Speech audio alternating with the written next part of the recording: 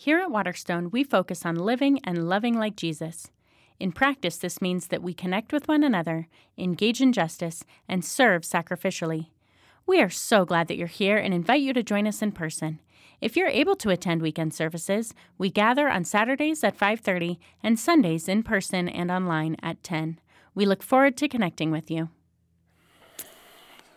In 1994, there was a 6.7 magnitude earthquake that rocked the city of Los Angeles at 4:30 a.m.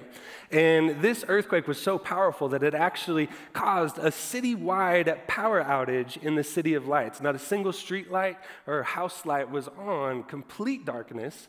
And the people of Los Angeles were kind of terrified. They went out of their houses and saw the darkness, and it was kind of eerie, no lights, checking on neighbors. And as they were kind of checking things out in this early morning, some began to be concerned because they saw a cloud, kind of this ominous cloud over the city, and they weren't quite sure what it was. People didn't know if maybe it was some sort of gas leak that had been caused by the earthquake. Some people even wondered if maybe it was some sort of government experiment that had gone wrong and caused some sort of reaction. And so people didn't know, and so they were so scared, so nervous that they began calling 911 to report this phenomenon.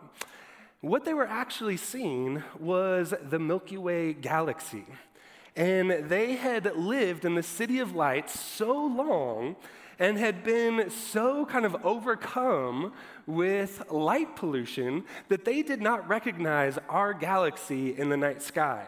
And so they called 911 to say, hey, something is wrong, and we don't know if you can do anything about it. And as I read this story a couple of weeks ago, it's just kind of sat with me because in so many ways, I feel like it serves as a metaphor for my life with God. In that there are so many things in this world that distract me, so many things that I can focus on, so many things that blind me in this world to the grace and glory of God, and I miss it. And it's not that it's not there, it's available to me, but I've just been so kind of blinded by the things of this world that I just don't even see God at work in my world. And today we're going to look at a story of an early church that was able to see the grace and glory of God. They were able to fix their eyes on the right things. They weren't blinded by the distractions and divisions of this world. They kept their eyes on Jesus. And because they kept that fixed focus on Jesus, they were able to see the glory of God and be incredible witnesses to his kingdom and to his reality.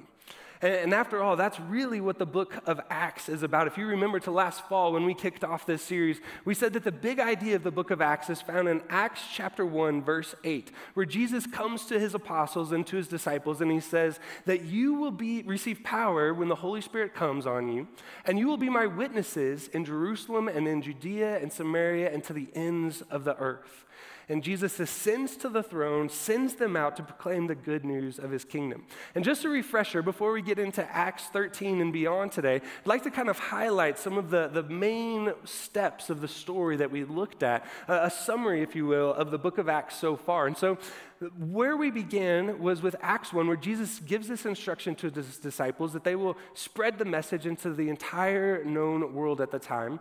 And then we see that actually begin to happen, the story play out in Acts 2, where the Holy Spirit descends, it empowers the apostles and the disciples, and they begin to proclaim the good news of Jesus in the city of Jerusalem, and thousands come to faith and become a part of the body of Christ. And we see this play out through the next several chapters, leading up to chapter 7, where Stephen proclaims the good news of Jesus to the point where he enrages the religious leaders at that time so much that they have him stoned to death. And then we see the expansion of the gospel, as Jesus said, to the areas of Judea and Samaria after this persecution. The Christians are sent out. They begin proclaiming the good news. And we see Philip preach the gospel to a Samaritan, someone who thought they were outside the bounds of God's grace. And they come into faith. And we see Peter proclaim the good news about who Jesus is to the house of Cornelius. And we see the first Gentile convert. And towards the end of this section of Scripture, we also are introduced to the first Gentile church in the house of Antioch, in the city of Antioch. And that's the story that I want to sit with today, because in many ways, the church of Antioch serves as a bridge from where we've been in Acts chapters 1 through 12 and the second part of the book of Acts. Because the second part of the book of Acts is the gospel spreading into all the earth. And Antioch has a crucial role in the expansion of the gospel. And so we're actually going to be looking at Acts chapter 11, where we've already been, and then into Acts chapter 13, looking at this story of the church of Acts, because they are a church that witnessed what God's grace could do, fixed their eyes on him, and saw God's glory in some profound ways. And I think there's something for us to learn from that today. And so if you will, if you have your Bibles, you can turn with me to Acts chapter 11. We're going to start in verse 19. If you don't have your Bibles, you can follow along on the screen. And if you don't have a Bible and want a Bible, we have Bibles in the pews. And as Larry likes to say, you can participate in our Steal a Bible program. And feel free to take one if you'd like one. So Acts chapter 11, verse 19, this is where our story starts this morning. Now those who had been scattered by the persecution that broke out when Stephen was killed traveled as far as Phoenicia, Cyprus, and Antioch, spreading the word only among the Jews. But some of them, however, men from Cyprus and Cyrene, went to Antioch and began to speak to Greeks also, telling them the good news about the Lord Jesus, telling them the gospel about Jesus. The Lord's hand was with them, and a great number of people believed and turned to the Lord. Now, as this story starts, it's really important, it's critical, in fact, that we understand the city where this is taking place. Because the city of Antioch was not just a normal city. In fact, it's the third largest city in the Roman Empire at the time. It's got about 250,000 people. And if you look at this map, you can kind of see over in the right-hand side where Antioch is just above Syria. And it's kind of at a crossroads of a lot of traffic in the Roman Empire. And so it kind of is the bridge between north and south and east and west. In fact, it sat along the spice trade route, and so a lot of people would come through there. It had a very robust economy, but it also had a lot of diversity.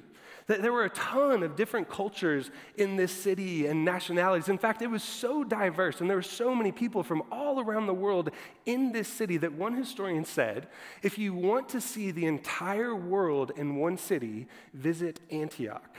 Because they just had a ton of people from all over the globe who had settled in this city. They had Greeks and Syrians and Jews and Ethiopians. And in fact, at its founding, one of Alexander the Great's generals, there were so many people in this city when he began to build it that he actually built separating and dividing walls within the city to try to keep these different nationalities apart from one another, to try to keep the peace. And so they had sections of the city that were walled off for the Greeks, and sections of the city that were walled off for Ethiopians and for Jews and for Syrians, and they kept them all separate.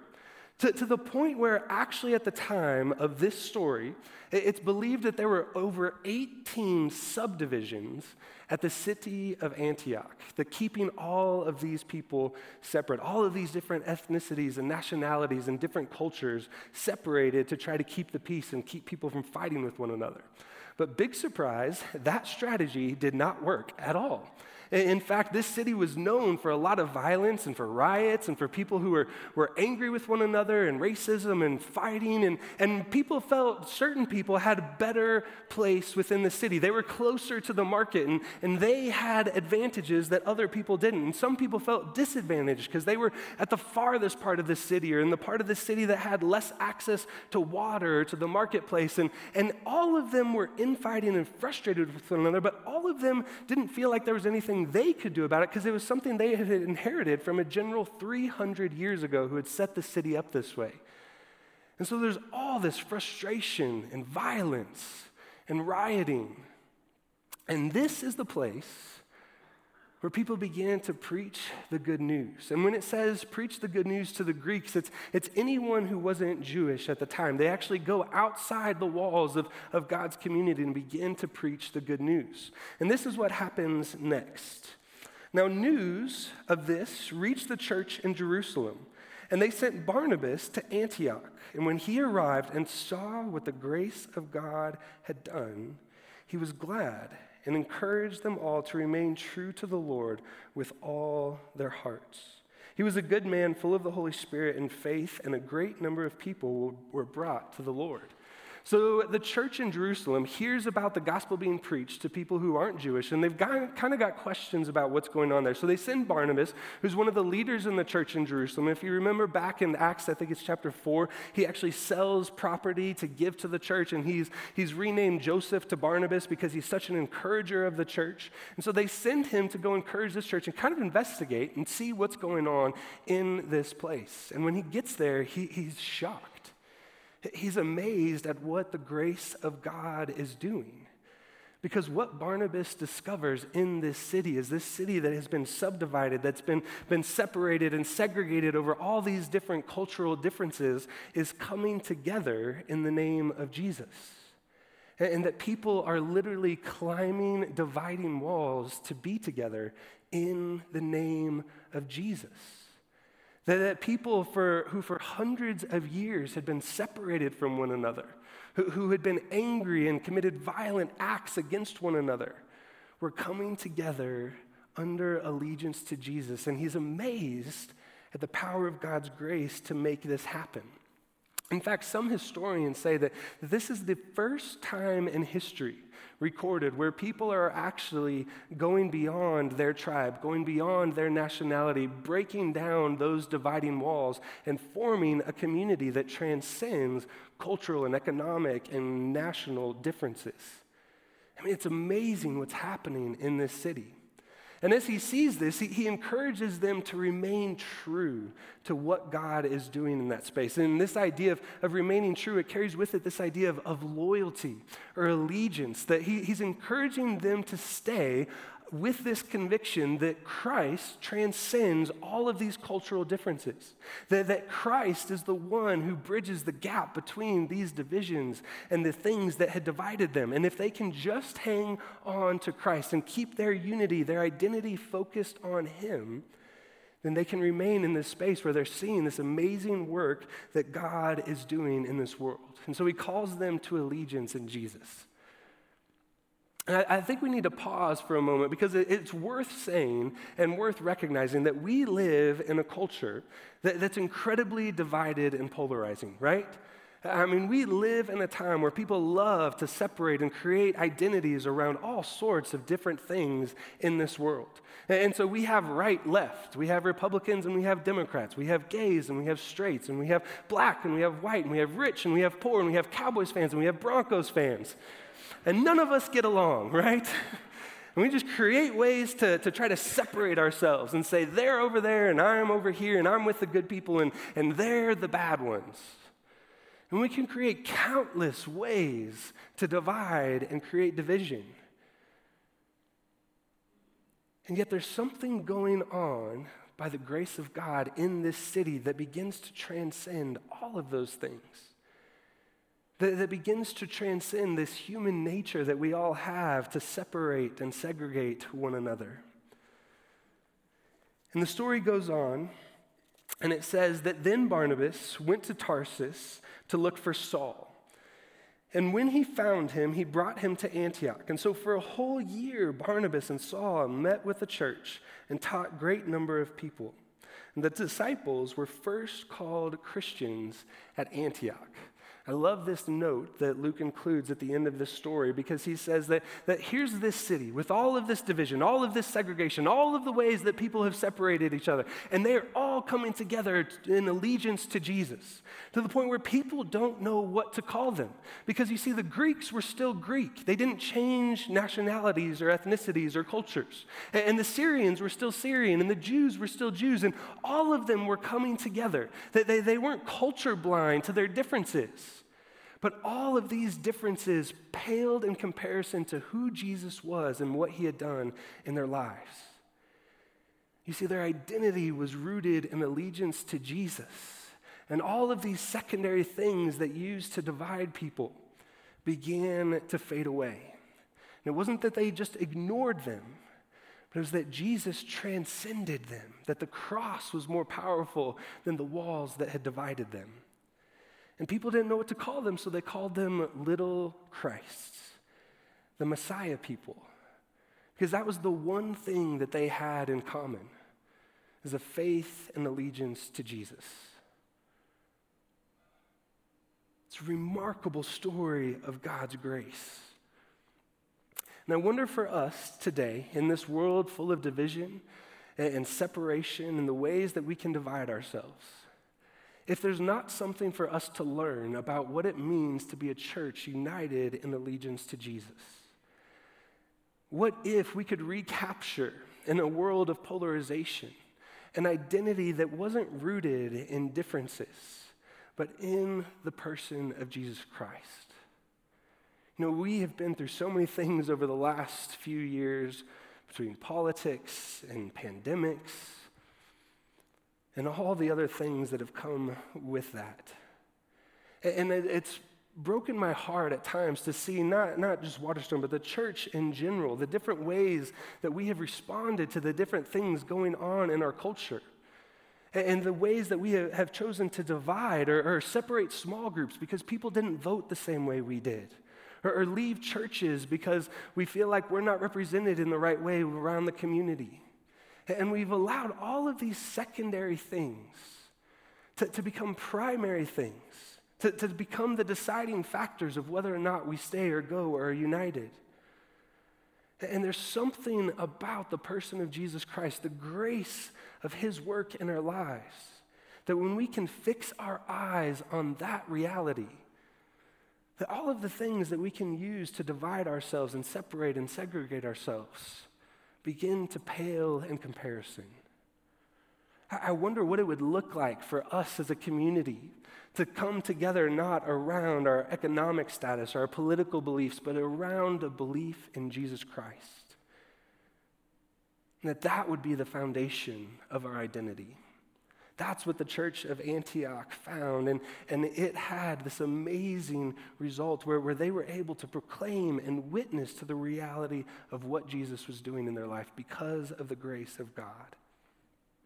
And we go on in Acts chapter 13, and the church of Antioch comes back to the forefront. And what we see is Luke lists the leaders at the church of Antioch, and take note of what he says about this church.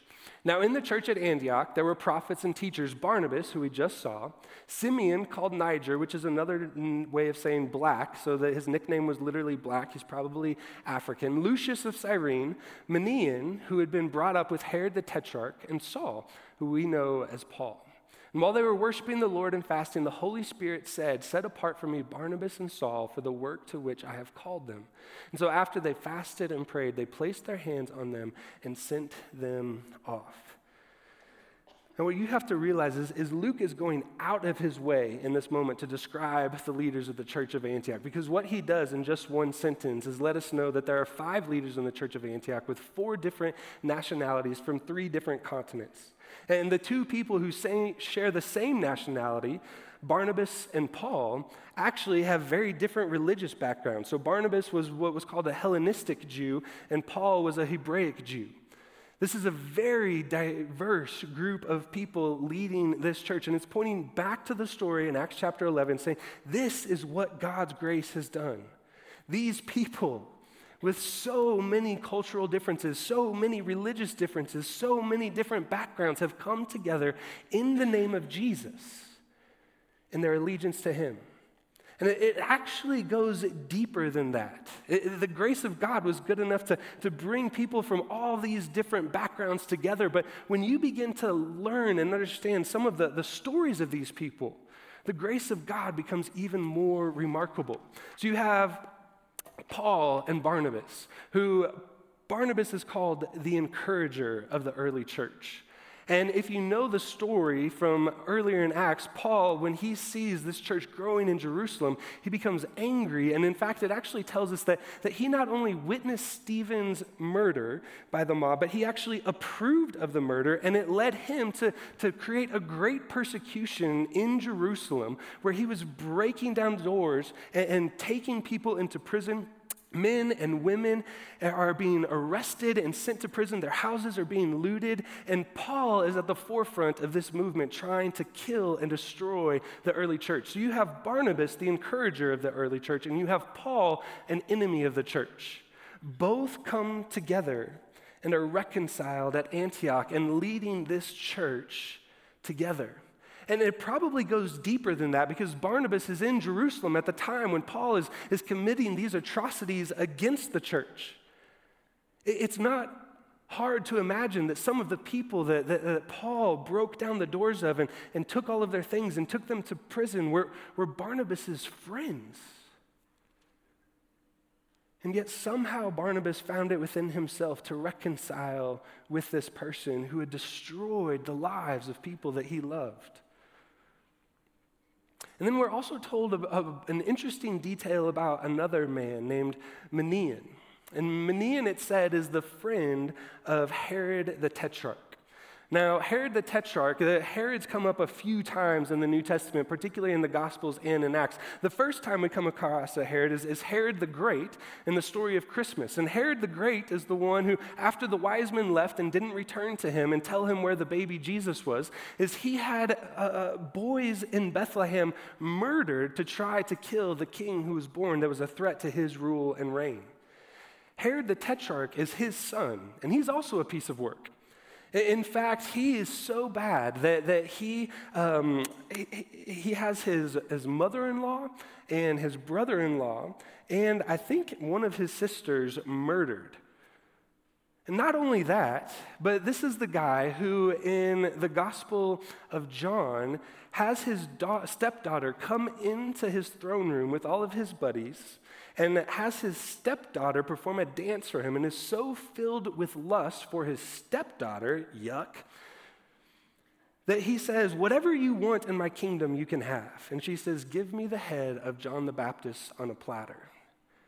This is the guy who killed John the Baptist. And when Jesus is arrested and betrayed and brought before Pilate, and Pilate doesn't really want anything to do with Jesus, he doesn't want to have to figure out how to rule in this trial, and so he kind of is like, oh, hey, you're a Jew, I'll just send you to the king, and you can go to Herod. And so Herod gathers all of his friends around, and he has Jesus come in, and he just wants him to perform like he's some magician at a kid's birthday party, and Jesus refuses. So Herod the Tetrarch has him beaten and sent back to Pilate. And his friend from childhood, we're told, Manaen, it's not a stretch to say he was likely in the room and in the household for some of those events. And he is one of the leaders at the church of Antioch. See, what Luke is going out of his way to say is this grace that has brought people from all sorts of different backgrounds and ethnicities and nationalities, the breadth of God's grace also has the depth to rescue some of us from some of the worst backgrounds imaginable.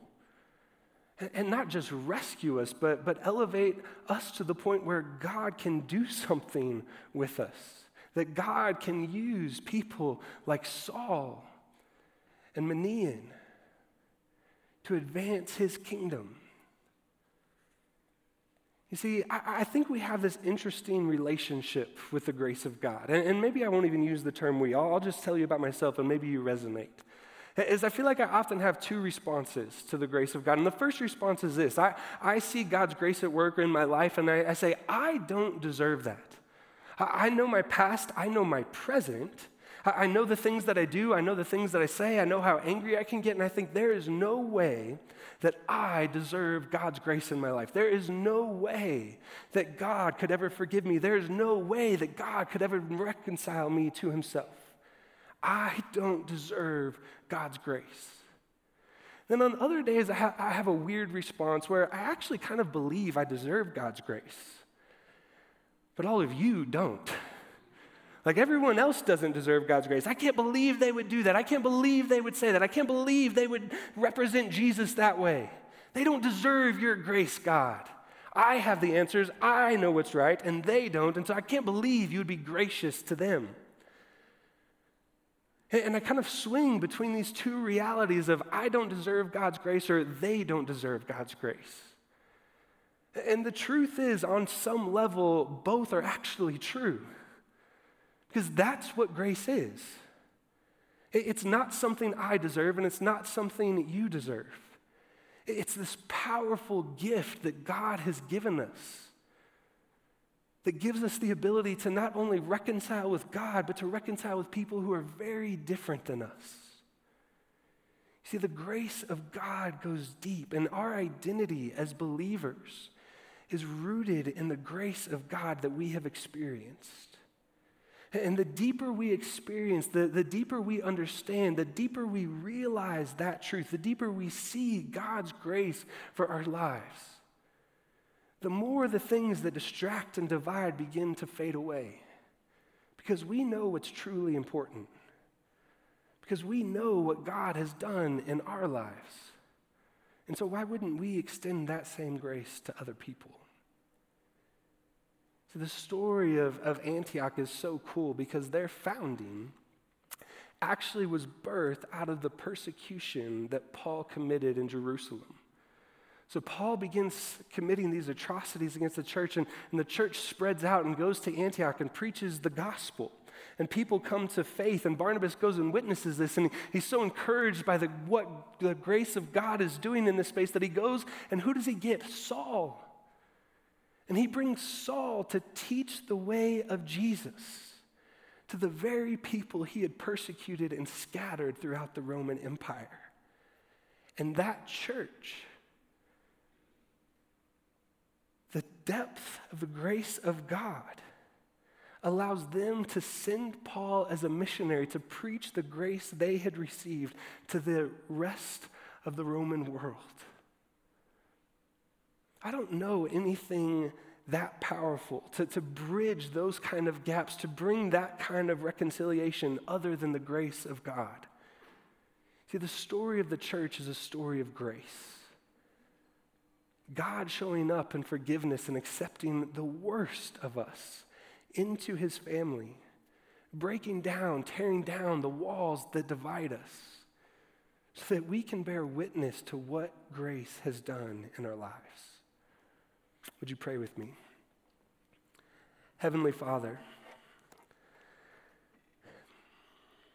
God, I don't know where everyone in this room is this morning.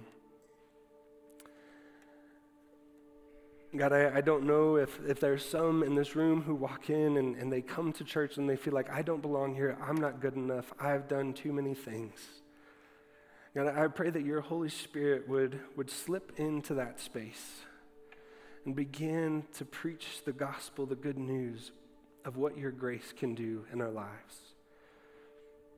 God, for those of us who maybe come in and we can have those hearts of judgment, we can be like Paul, who thought we had it all together, we knew all the right answers, we knew all the right things to say.